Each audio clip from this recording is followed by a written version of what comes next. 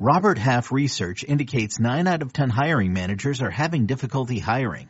If you have open roles, chances are you're feeling this too. That's why you need Robert Half. Our specialized recruiting professionals engage with our proprietary AI to connect businesses of all sizes with highly skilled talent in finance and accounting, technology, marketing and creative, legal, and administrative and customer support. At Robert Half, we know talent. Visit roberthalf.com today.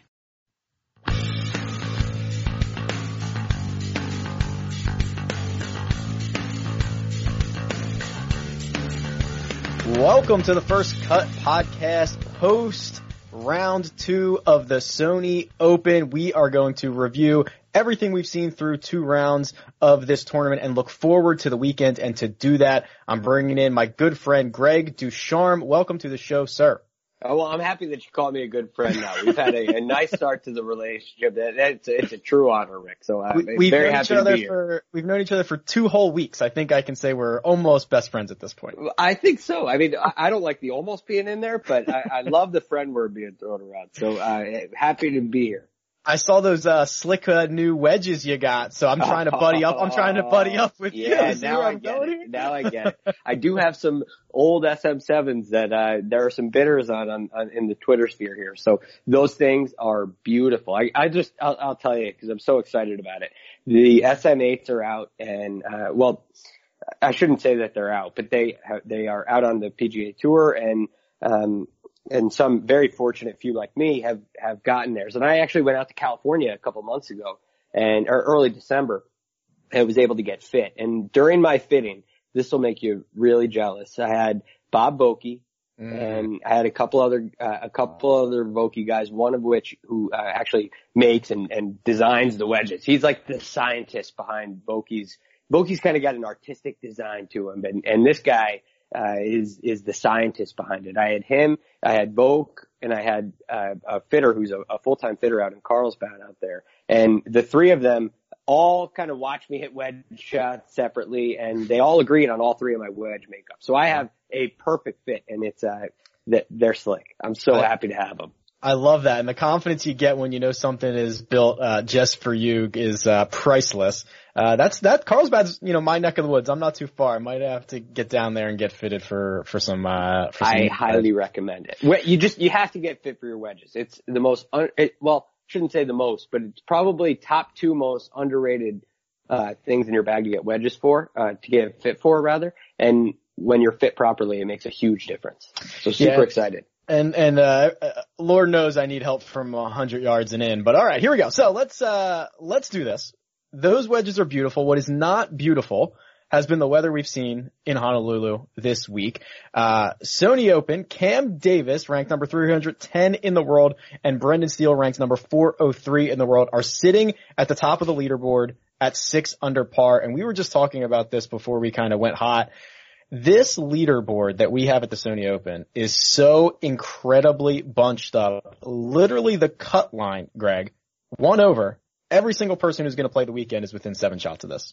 And you got to figure with the weather wet and windy still tomorrow, a little less windy, but definitely wet. And Sunday the wind kind of calms down a little bit. You got to figure there's low scores out there, especially on Sunday. So if you can stay within 5 or even 6 shots, I mean, you got to feel like you can make up some serious ground this weekend, don't you think? Yeah, I mean, you go low.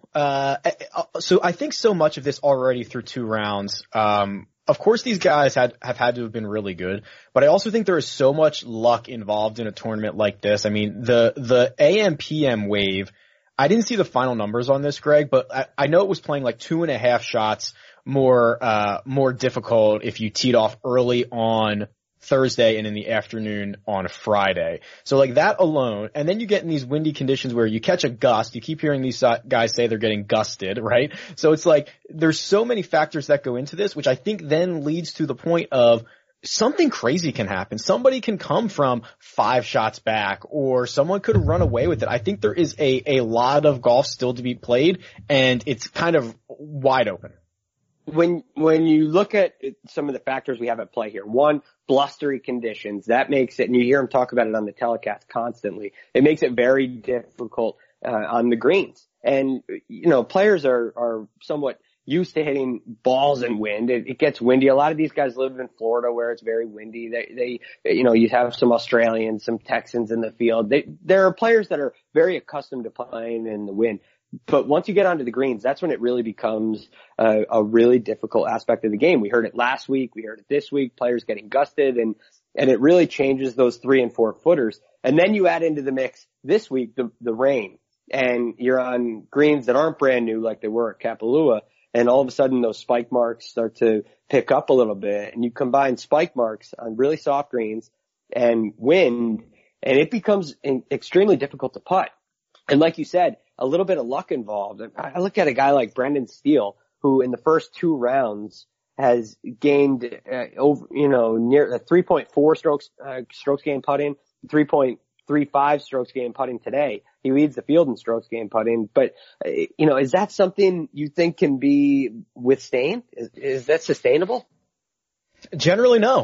What we've seen over the course of, the strokes gained era is the strokes gained putting is the most volatile stat round to round, let alone week to week.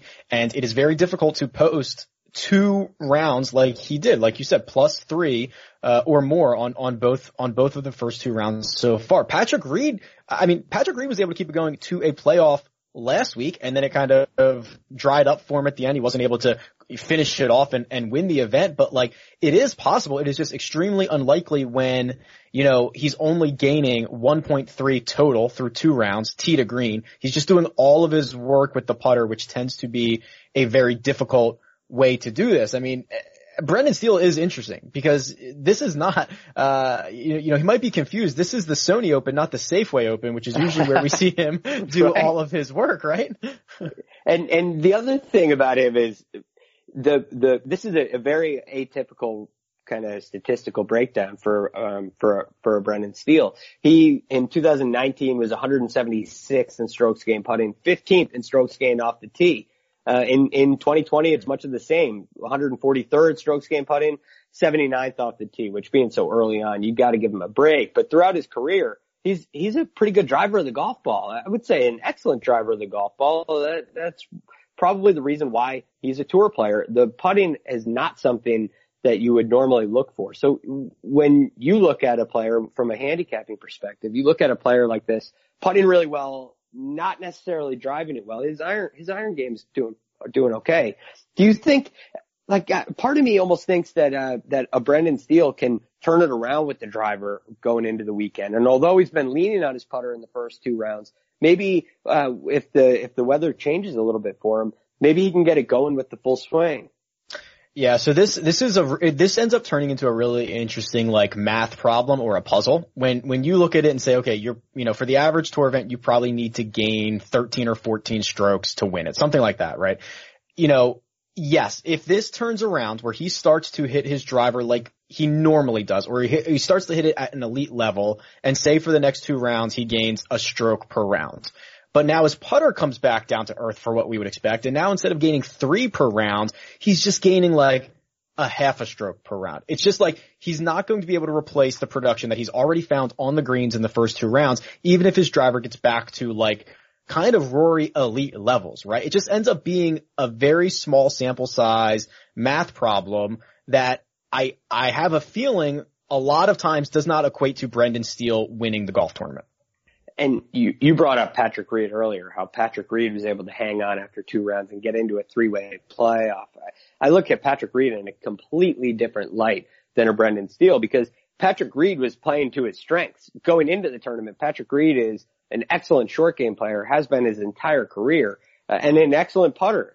Patrick Reed is on a completely different level than someone like Brendan Steele. So I tend to agree with you here, where I don't know how confident I am in someone like Brendan Steele, especially when the leaderboard is so packed.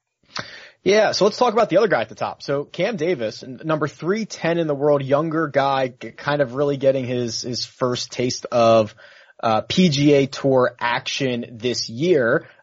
We saw him wrap up the 2019 calendar year with a T3 at the Australian PGA Championship. He is an Aussie, so he's got a lot of experience kind of all over the world and on the Corn Ferry Tour. I was pretty impressed with his play. I mean, he very similarly did it in the same way that Brendan Steele has, which is, again, gaining a lot of strokes on the greens. But I don't know, seems really solid. A lot of these Aussies, we talked about it in a couple of days ago, probably Monday, who are donating to all of the wildfires and whatnot. Like Cam Davis is one of those guys, and I was actually looking at the wrong guy. Cam Davis leads the field in strokes gained tee to green, and he's losing strokes putting. That's the combination I want. I was going to bring that up. I mean, he's second in strokes gained off the tee, ninth in strokes gained approach. He just happens to be 98th in putting. So you look at this is why this tournament is so difficult to predict at this point, because you just take his name away from it, take his record away from it. A guy who's only made one cut so far this year on the PGA Tour during the wraparound season. It was like a tied 28th. He missed every other cut. I think he has 5 missed cuts this year already. And here he is as probably the guy hitting it better than anybody else in the field. Yeah. And on a golf course like this, you would think, well, this is the guy that he could probably get something going with the putter and make a real move over the weekend. But again, is this really a player that we expect? Do we expect Cameron Davis to be able to hang on against the likes of Webb Simpson and even guys like Keegan Bradley, and you got Sung Jae Im back there. There's a number of really talented players back there. And the other Australian, Cameron Smith, is right there at 500 par as well. Yeah. Cam Smith is lurking. I mean, this is the really interesting situation, Greg, where if you removed everybody's name, and I looked at this and said, okay, the guy who's playing by far the best in the field from tee to green, the guy who is still losing strokes putting, which he's normally a pretty average putter, so that's good news. And you look at it and he's 18-1, and he's currently tied for first. I'd be sprinting to the window to bet this. So now I have to decide, does just the fact of lack of experience, or the fact that it's Cameron Davis, is that what's going to stop me? Because everything else says this is setting up to be a great weekend for him. Well, I gotta get your thoughts on this, because I know right now, if you're saying right now, if you're looking to take that 18-1 odds, you're thinking, and he does win, you're killing yourself if you don't do it. But at the same time, there's not really much evidence to say that he's going to do it, especially when you have a Sunday where the conditions will get a little bit more normal, and they should play, in my anticipation, fairly easy on Sunday. I think when the wind gets down to a 10-mile-an-hour wind and you have a really soft golf course from all the rain, I mean, that you're going to expect to see some really low scores. So you look at a Cameron Davis who has very little experience on the PGA Tour, and not a guy who's used to really being in this scenario. It's hard for me to say Cameron Davis is the favorite here, despite his statistics. Trust me. Yeah. I mean, I don't love it, right? It's just one of these situations where if I removed his name, everything adds up, and I'd kind of argue, these guys can't win until they can, right? I mean, everyone's got to come up and win their first one. It's a fair point. These young guys are more ready now than they've ever been with the increased technology and metrics and everything we know. We'll talk about Morikawa in a second. Like, these guys are jumping out and are ready to play on the biggest stages. And quite frankly, it's not like there's a bunch of other big names breathing down anybody's neck here. JT misses the cut. Patrick Reed misses the cut. You mentioned Webb is lurking a handful of shots back, but it's not like, Tiger's out here running them down. It's not like it's a star-studded leaderboard. You probably are going to be in a situation where Cameron Davis is as comfortable as he could be in playing in the final group tomorrow. Playing with a guy like Brendan Steele. Not only is he's not a huge name. It's not Tiger Woods. The crowds aren't going to be running out in front to try to see Tiger's ball. He's not going to have any of that to deal with. But Brendan Steele, he seems like an extremely nice guy. He seems very even keeled. It should be very comfortable for him. But I still look at a guy like Cameron Smith, who is a much more seasoned player on the PGA Tour. I look at a Keegan Bradley, who's a major champion. Even a Ryan Palmer is a guy who I really have my eye on going into the weekend.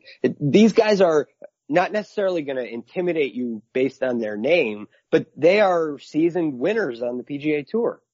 Yeah, and I think that's fair. And I would be remiss if we didn't stop and pause on Morikawa for a second, because before I hop on my soapbox and describe my profound love for him, like, what did you think of Morikawa's round today specifically, where he went out and shot an even par 70? Well, I mean, this is basically a round in difficult conditions where he got away with even par in a scenario where it didn't look very good, right? It started to slip away. For a while, we're watching most of this tournament and he's hanging around, and you mentioned the names on top of the leaderboard, and Morikawa is looking like the favorite, when he makes the turn at even par. And then he makes back-to-back bogeys on 14 and 15 with, I would say, an uncharacteristic tee shot on number 14. And then just kind of got himself out of position on 15 with his approach shot. But he showed I think he really showed who Collin Morikawa is on 17 and 18. The 17th hole although it's playing soft, it's a little bit easier, that Redan style hole. An excellent birdie there. He just flagged it. And then on 18, he took advantage of an easier par 5. I think that's the kind of round, that's the kind of finish that you look back on when you're holding the trophy and you say, hey, when I'm looking at this second victory on the PGA Tour, I look back to 17 and 18 on Friday night. I was so impressed by this. You know, this kid got the wrong end of the draw in a big way. You know, the Thursday morning, Friday afternoon draw, like 2.5 shots worse, which you can look at the leaderboard and see. I mean, I'm just trying to, off the top of my head, the only guys in the top 10 that I think came from that wave were Morikawa, and I think Sabatini was the only other one. The rest of these guys all finished up early on Friday, right? I don't see anybody else in here off the top of my head. Yeah, you're 100% right. And so that even par round is big. So the fact that he just gets he gets the worst of it. He's one shot back. And to your point, Greg, I think there was a spot in this round it could have got away. It's windy conditions. It's grinding on everyone. He's missing fairways. He's trying to figure out how to hit recovery shots and how to make par. And there was a chance that this round gets away from him, and he's now 5 shots back, you know, going into tomorrow, and he's in 45th or whatever. But for him to finish birdie on 17, 18, and I think when he looks back at this and assesses it and says, okay, I got the worst end of it. I might not have had my best stuff today on Friday, but I'm one off the lead. And in the same thing, like, who am I chasing down? Brendan Steele and Cameron Smith, or Cameron Smith and Cameron Davis? Cool. I think I can do that. I would say he's definitely licking his chops looking at this leaderboard. I found it very interesting in his interview, and you mentioned this about Cameron Davis and how these young guys are so ready to come out and play. And he was asked after the round, you know, where does your mental toughness come from? Does it come from when you were young? And the first thing that he mentioned was having a swing coach and a mental coach from a very young age.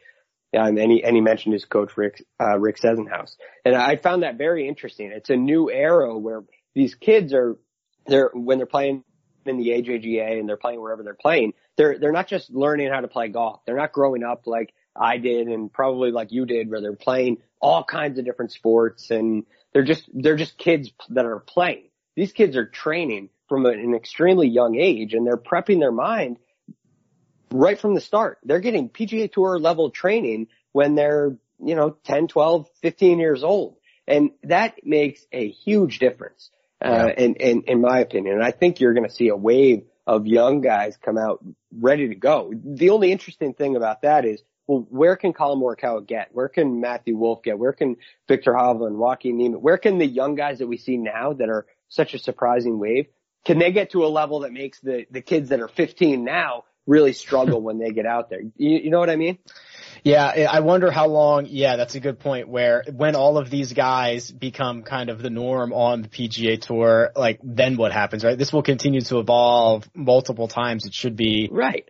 pretty interesting. We've seen it with distance, right? It's the same thing with distance where all of a sudden John Daly's hitting at 300 yards and nobody can believe it. And then you turn around in 2020 and pretty much everybody's hitting 300 yards. You have to. Not like you have to. Right.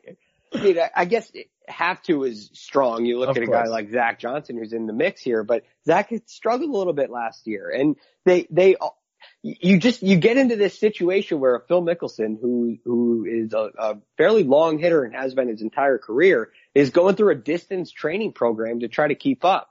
And I think that the mental edge is the same thing. I think these kids are coming out ready to go because and this is, in my opinion, thanks to Tiger Woods and all that we've spoke about with Tiger's mind, they're training their minds to be like Tiger right now. And the level of mental fortitude, aptitude, whatever you want to say, is just continuing to increase. Yeah, Morikawa sounded like he was 45 years old answering those questions after his round. Like he'd been on the PGA Tour for 2 decades and he knew exactly what was going on and everything was under control. It's super impressive stuff. Impressive stuff we did not see, was Justin Thomas this week. The heavy favorite at the Safeway, winner last week at the Tournament of Champions in Maui, misses the cut and quite frankly never really threatened it. I don't know how much of his 2 rounds that you saw, Greg, but just never, I don't know how to describe it, just stuck in stall, in neutral for 2 days. Well, you see, yesterday in round 1, he got off to a tough start and making 3 bogeys in your first 5 holes is never easy. Now with the Justin Thomas, you would expect, hey, well, the leaders are only a couple under at the time JT's doing this. He could probably fight back, but the conditions proved to be a little bit of a challenge for him and things weren't going his way. And it just kind of, shooting, he did get in at 2 over on his first round, which was, I thought, a nice spot to be. I thought if you were kind of inside that 2 over number, you could make a move on Friday and get yourself right back into contention. But then on Friday, today, we see him make 2 double bogeys. And the double bogey on number 2, which last year led the field in double bogeys, he hit it into the water off the tee. That hurts you, especially when you're trying to come from behind. You can't afford that. There are some players that have made some double bogeys near the top of the leaderboard that I think have a chance to win. But when you make a double bogey and you're 3 over par or 2 over par going into the week, you're in real trouble. And then he made a double bogey on the 15th hole as well, where it was just an uncharacteristic shot. And I think that's something that is peculiar about Justin Thomas. Did it surprise you? So I think of course, yes, it did surprise me. To think that he was ever going to miss the cut would have been a very unlikely scenario. So yes, it certainly surprised me, especially in the way that it came, which was a lot of big numbers. Now, I will say, because I already saw on Twitter, right, everyone wants to sound the alarm and be very concerned about Justin Thomas, which you shouldn't be.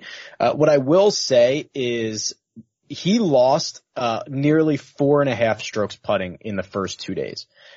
Gained off the tee, gained on approaches. He was fine around the green, lost nearly 4.5 strokes putting, which would be the 3rd worst tournament total that he's had in his last 53 tournaments, which is about 3.5 years. So the fact that he lost that many over 2 rounds, compared to, some of his worst 4-round totals, it was a historically bad putting performance for Justin Thomas, while the rest of his game was really, really good. So I chalk this up to say, yes, it is very surprising, but it looks to me like an extreme outlier situation. And whenever JT decides to tee it up again, I'm running him back out there in all of my lineups, and I think he has just as good of a chance to win as I did 2 days ago. I don't think this is something to sound the alarm. I think to sound the alarms on Justin Thomas right now, it would be insane. Is ridiculous. It would be insane. You got to look at what's going on out here. You have blustery winds, 25 to 35 miles an hour. You got rain. You got the greens are chewed up. There are so many, and these aren't excuses. These are just facts of matter. And the thing is, in conditions like this, it does make it more difficult. Yes, it is still playable. You can still get to a number like 6 under par. You can still play great rounds of golf, but the variables just increase. So when you're a player like Justin Thomas, who's one of the best players in the world, playing in a vacuum is a place where you're going to do really, really well. And all of your strengths are going to show, and you're probably going to be right near the top of the leaderboard with all the other stars in the game. When the conditions get really, really bad, it opens up the field. We're seeing that with the leaderboard that we see now. The edge that Justin Thomas has is limited in conditions like this because there's just that extra variable. There's that element of luck that is just simply increased in a week like this. And you just start getting the bad breaks and it gets into your mind a little bit. You get a little frustrated. You get a little bit out of sync, and your attitude starts to change. Whereas last week he's saying, I knew that I was meant to be here. For some reason, I was meant to win this tournament. Yeah. Well, this week it just went the opposite way. Yeah, couldn't agree more, but that's the world we live in where everyone in the Twitter sphere wants to blow up JT. But here's what we're going to do. I want to get some of your thoughts on some non-Sony storylines, and we're going to take a quick break. But before we do that, can I tell you a Cam Davis story? Yes, please. Okay, because it's rare that I have. First of all, the fact that I have a Cam Davis well, it's rare story that anybody does is like shocking enough. So I feel like I have to say it here. So a few weeks ago, I was on the DraftKings YouTube channel and we did a season-long PGA draft where we went through. It's based on how much money they earned. We drafted 10 golfers each. And one of the quirks that they had was a computer, a random number generator. And when it was the computer's turn to pick, it would randomly pick a number, and whatever that number was, it would take that golfer in their official world golf rankings. So it's like adds chaos to it, right? Like that's the whole point. Yeah. So the computer has like the third overall pick. So it comes up, JT's off the board, John Rahm's off the board. Like any person is taking, Rory here or whatever, Brooks, whoever it ends up being. And the computer randomly generates Cam Davis. and for the last 4 weeks, we've just been shredding this and being like, oh my gosh, the computer, no chance in the world, blah, blah, blah. So it would only be fitting if this guy snaps off a win, week one, first full field event of the year, Cam Davis wins this thing, and the computer, they might as well, robots might as well be taking over at that point. They're taking over the world. They know something we don't. You can't make it up. I mean, it just strengthens the opinion. Hey, Cam Davis is hitting it great, and the computer knew it, and we didn't. So it's hilarious because I was I saw he was 1 under yesterday, Thursday. I was like, that's funny. I'm sure he'll drop out of this thing. He's yeah. He's 2 under. He's 3 under. I'm like, oh God, he's actually going to run up and win this thing. I thought that was fun. So we'll see if he can keep it going for 2 more rounds, because 1 win would be plenty of value for the computer for the entire year. We'll have our eye on Cam Davis this week. All right, cool. So let's take a break and hear a word from our partners. Did you know that while over 60% of Americans dream of starting their own business, less than 20% of them take the first step? The reason? Building a business is tough. Taylor Brands is simplifying the business journey. From launching and managing to growing your business, Taylor Brands isn't just another tool. It's your online business partner from launch to success. With Taylor Brands, building your dream business becomes an effortless experience. Their comprehensive platform guides you through every step, ensuring you have everything you need in one place. From LLC formation to bookkeeping, invoicing to acquiring licenses and permits, and even setting up your bank account, Taylor Brands handles it all seamlessly. And our listeners will receive 35% off Taylor Brands LLC formation plans using our link, taylorbrands.com/CBS Sports. That's TAILORBRANDS.com/CBS Sports. So start your business journey today with Taylor Brands. MTV's official Challenge podcast is back for another season. And so are we. I'm Tori Deal. And I'm Anissa Ferreira. The wait is over, guys. All Stars 4 is finally here. And this season takes it to a whole new level. Old school legends, modern power players, and ex-lovers are all competing in Cape Town, South Africa for the prize of $300,000. And we're going to be right here along with you fans, covering every episode on the podcast. Listen to MTV's official Challenge podcast wherever you get your podcasts. And we're back. All right, Greg. A couple of things before we sign off here, because the Patrick Reed, cheater story never seems to stop rolling. And, the news story that just breaks is Patrick Reed's lawyer sending Brandel Chamblee a cease and desist for calling Patrick Reed a quote cheater. We've talked a lot about this, right? And we kind of talked about just saying you're wrong or, just being a little self-deprecating goes a long way. And I just don't think, we live in 2020, which is a world where when you double down and triple down on things like this, it just makes it worse. And I just feel like Patrick Reed continues to double down and triple down. This is, you can hear my energy level go down here because this is just disappointing to me. It's disappointing to me that we have to continue to talk about this. About this.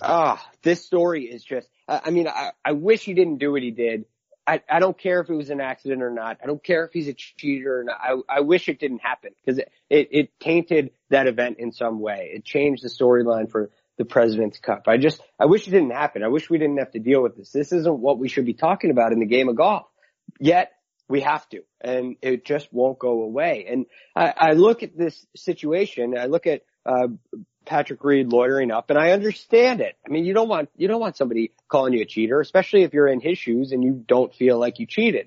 Whether we agree with that or not, if you just put yourself in Patrick Reed's shoes, let's just say that he's telling the absolute truth from his perspective, hypothetically, and he didn't cheat, and it was an accident, and he saw it, and he's in his mind doing the right thing, and you have somebody sitting there on Golf Central calling you a cheater. You'd be upset. You're dealing with what you're dealing with at the President's Cup. You're dealing with all this thing. It's all anybody can talk about, and you feel like you didn't do anything wrong. Well, maybe it's not a bad idea to lawyer up. What else are you going to do? So now that doesn't have anything to do with my opinion on it. It's just, right. It's simply, hey, there is a shadow of a doubt. And I do believe in innocent until proven guilty. And this is just one of those situations. This is why I wish we didn't have to talk about it, because it's impossible to prove.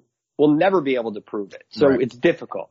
Now, on the other side of it, if you're Brandel Chamblee, his job is to analyze situations. One of the things he's supposed to do is be critical when he feels it's necessary to be critical. He's supposed to give his opinion, and it's supposed to be honest, and he's not supposed to sugarcoat things. So I understand why he uses the strong language he does, because that's what the videotape looks like. Yeah. So this is just a difficult situation on both sides.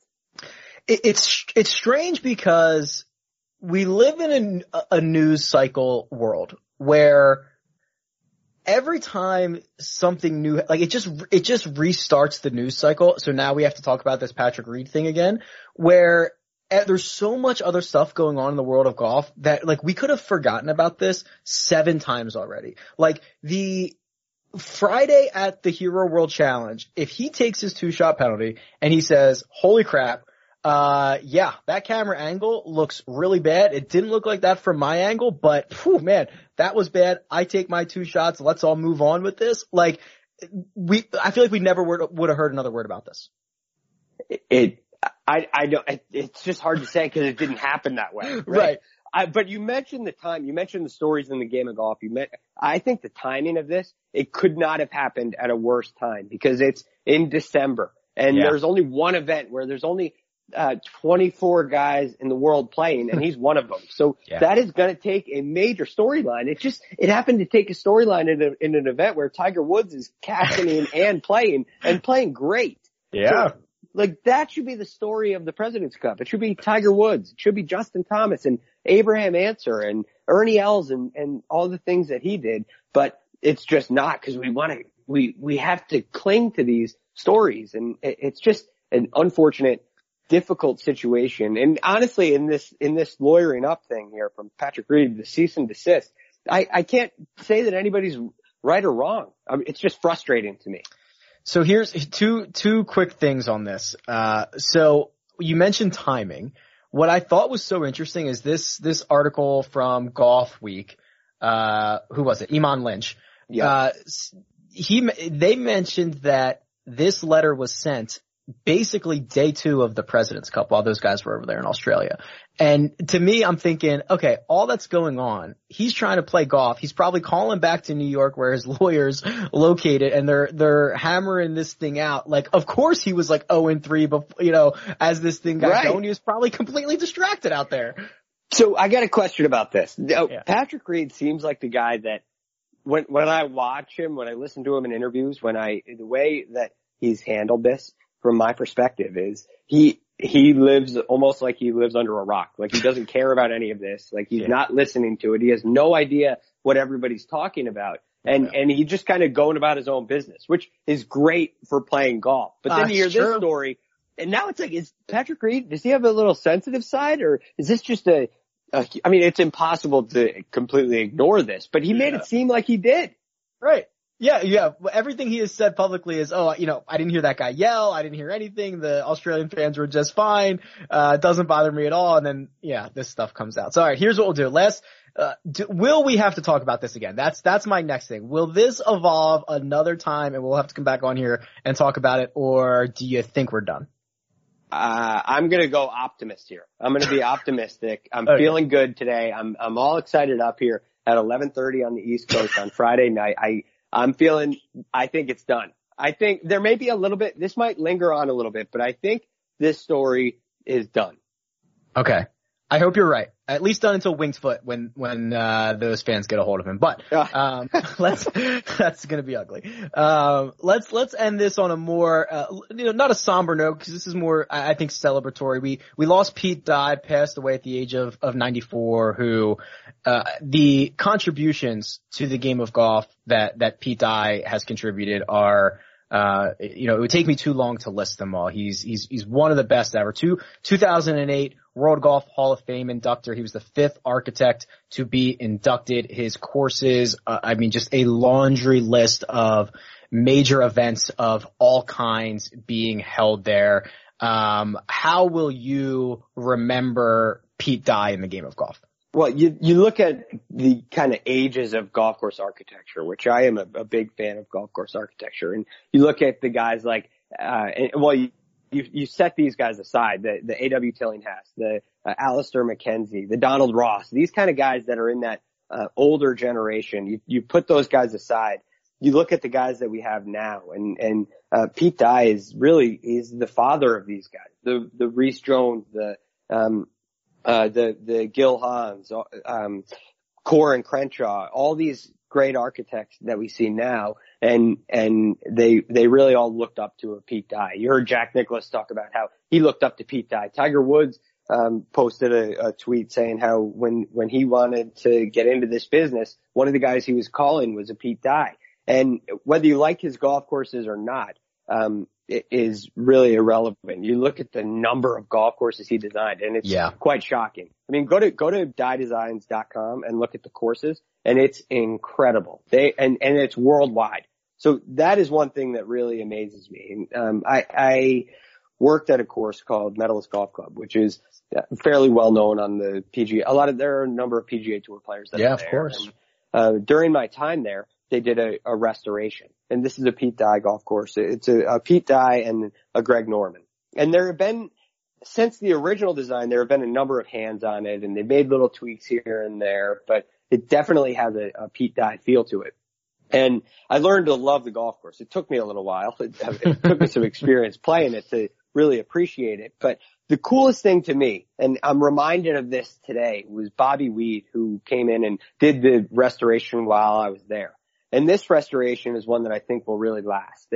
I think they're going to settle down with the changes that they make there because it's so good. It was so well received. And this was at a time when the golf course, towards the springtime, they basically blew it up in the spring. And right before it was playing the best it's ever played. It was in perfect condition, and they were going to basically spray a chemical, kill all the grass, they blew up the entire golf course, basically, except for the rounding and all that. They did a major restoration. And some of the people there were like, are we really going to do this now? It's in such good shape. And Bobby Weed came in and did a masterful job. And the next year when I went back, everybody was in love with it. And what it speaks to me in a couple ways. One is, well, Pete Dye was not just a golf course architect, but a mentor.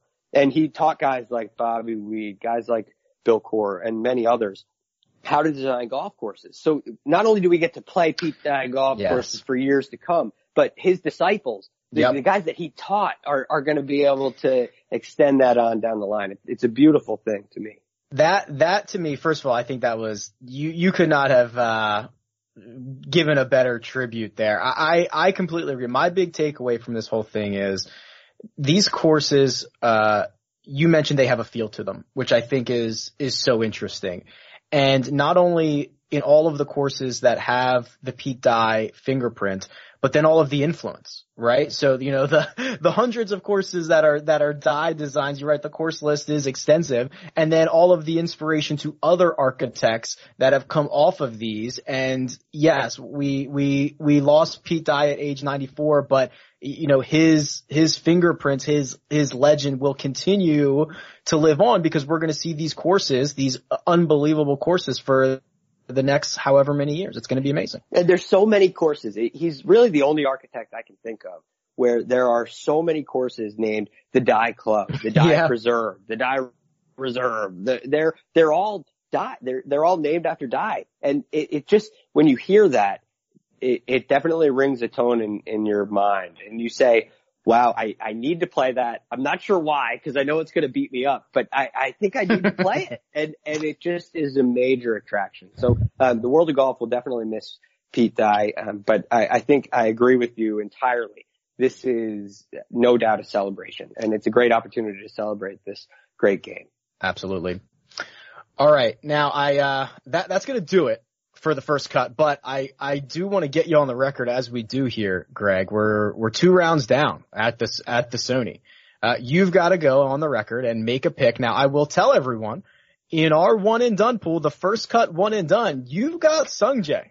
Okay. I do. You're live. Okay. You're only a couple shots back. Are you sticking with Sung Jae or would you like to change your pick? See, it's so funny you mentioned the one and done pool because I did pick Sung Jae in the one and done pool, but I also picked Webb Simpson to win, and I'm also still alive with him. So I think I'm going to stick with my Webb Simpson pick. I do think Sung Jae is going to have a great week. I think Webb, the reason I didn't pick Webb this week is I thought it was, for a player like Webb, I thought it was a little too volatile, the conditions. I thought a Justin Thomas scenario could happen with Webb, and I think there are going to be a number of tournaments where I want to choose Webb. So I did think Webb was going to win this week, but I thought Sung Jae would be right there, and that was the reasoning for my pick. But I'm going to go with Webb Simpson. All right. I can't blame you for that. Now, I will tell you, I have Colin Morikawa in the one and done pool. So as of right now, I'm feeling pretty good. I would like to, just for the nature of it, I'd like to stick with Colin Morikawa, considering I was so impressed with his round and one shot back. So he's certainly my 1A. I'm sticking with it. I think that he can absolutely win this thing. But my 1B, I would find it hilarious if Cameron Davis wins it. He would deserve it. Yes. And he is statistically in a really good spot. So one of those two in this packed field, I would be, very thrilled with. And because of the computer, I'll let it slide that you're going to take a 1B, take an extra guy. I understand. I'll give you all the credit in the world if either of those two win. I appreciate that. All right. That'll do it for another episode of The First Cut. If you've enjoyed this, do us a favor. Go give us a 5-star rating and review, on iTunes or wherever you listen to podcasts. I thank you, Mr. Greg Ducharme. You can find him on Twitter. The Real GFD. I'm Rick Gaiman, which is at Rick Run Good on Twitter, and we will talk to you next time.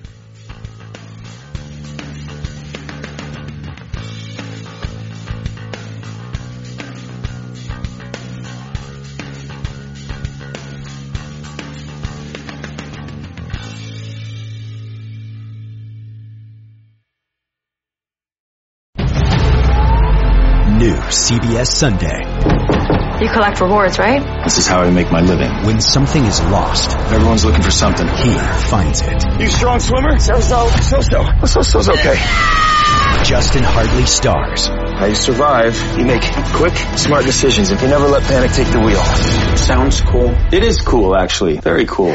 Tracker. New Sunday on CBS and streaming on Paramount Plus.